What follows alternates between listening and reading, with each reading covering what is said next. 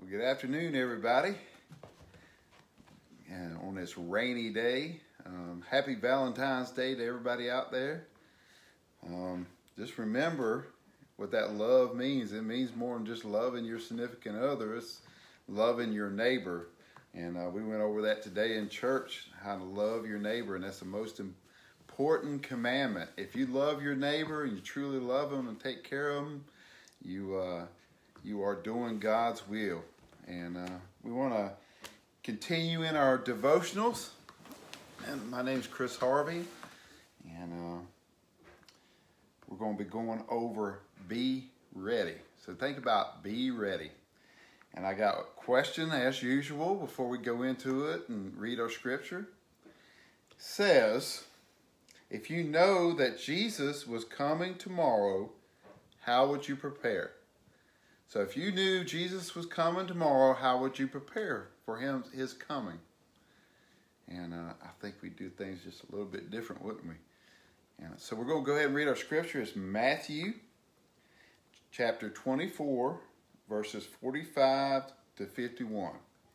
And I'm going to go ahead and read that now. So if y'all want to get there, or you can go ahead and do that. Matthew 24, 45 through 51. Who then is a faithful and wise servant, whom his master has put in charge of his household, to give them food at the proper time? Blessed is the servant whom the master finds doing his job when he comes. Truly I tell you, he will put him in charge of all his possessions. But if that wicked servant says in his heart, my master is delayed, and starts to beat his fellow servants, and eats and drinks with drunkards, that servant's master will come on a day he does not expect him, and an hour he does not know. He will cut him into pieces and assign him a place with the hypocrites, where there will be weeping and gnashing of teeth.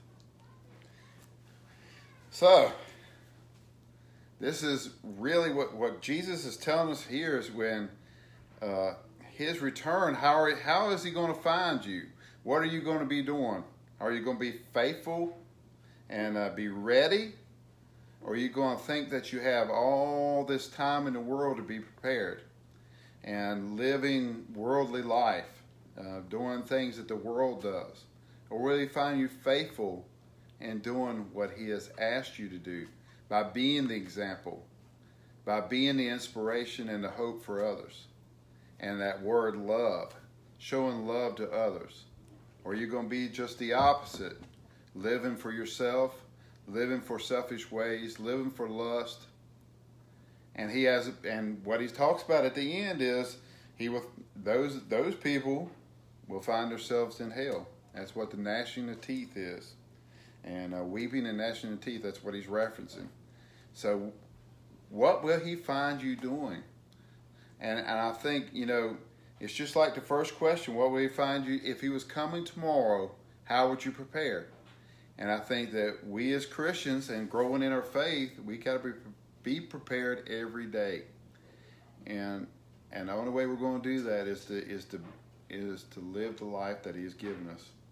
Live the dream that he has for us and the plan that he has for us.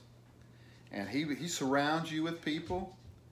He gives you opportunities every day to show that love, to do his will, to be the example, to bring the light, to be the change. And Lord, does this world need change? And it starts with you. And he expects to find you doing these things. And so if we call ourselves Christians, we need to step up. We need to step up, step out of our comfort zone, and go out and seek others. Or will he find us living for ourselves? I think you want to be found doing his will by his example and doing lovely things for others. And that's how we should live our life. I'm going to pray for us. I enjoy this. Go out and tell somebody you love them. And celebrate Valentine's Day today. I love my wife, Michelle. She puts up with me, and I am truly blessed to have her. So I'm going to pray for us, and we'll end this devotional, and I hope you enjoyed it. Dig more into this. Read on into it, and that's Matthew 24, 45 through 51. Just continue reading on in Matthew, and enjoy it. And we're going to pray for us. Lord, thank you for this day, and thank you for all that you do for us. Thank you for Valentine's Day, and thank you that we have a day to tell others to how much we love them. But that shouldn't just be one day. That should be every day. And you said the greatest commandment of all is love your neighbor as yourself. And let us go out every day and truly do that. And be prepared. Be ready for your coming. And find us doing the right thing. And living for you, living for others, and serving others, and guiding others to you, and giving them hope. And Lord, I love you. We ask all this in your holy name, Jesus. Amen.